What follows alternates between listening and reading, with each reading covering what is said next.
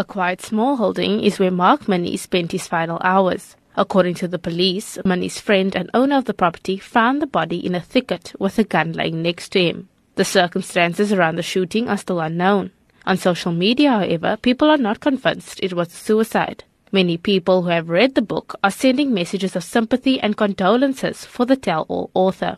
Police spokesperson Priscilla Naidu says that an inquest docket has been opened. We can confirm that the body of the 58-year-old man found in a small hole in Theescombe is that of Mark Minnie. He was found with a gunshot wound to his head. A pistol was found lying next to him.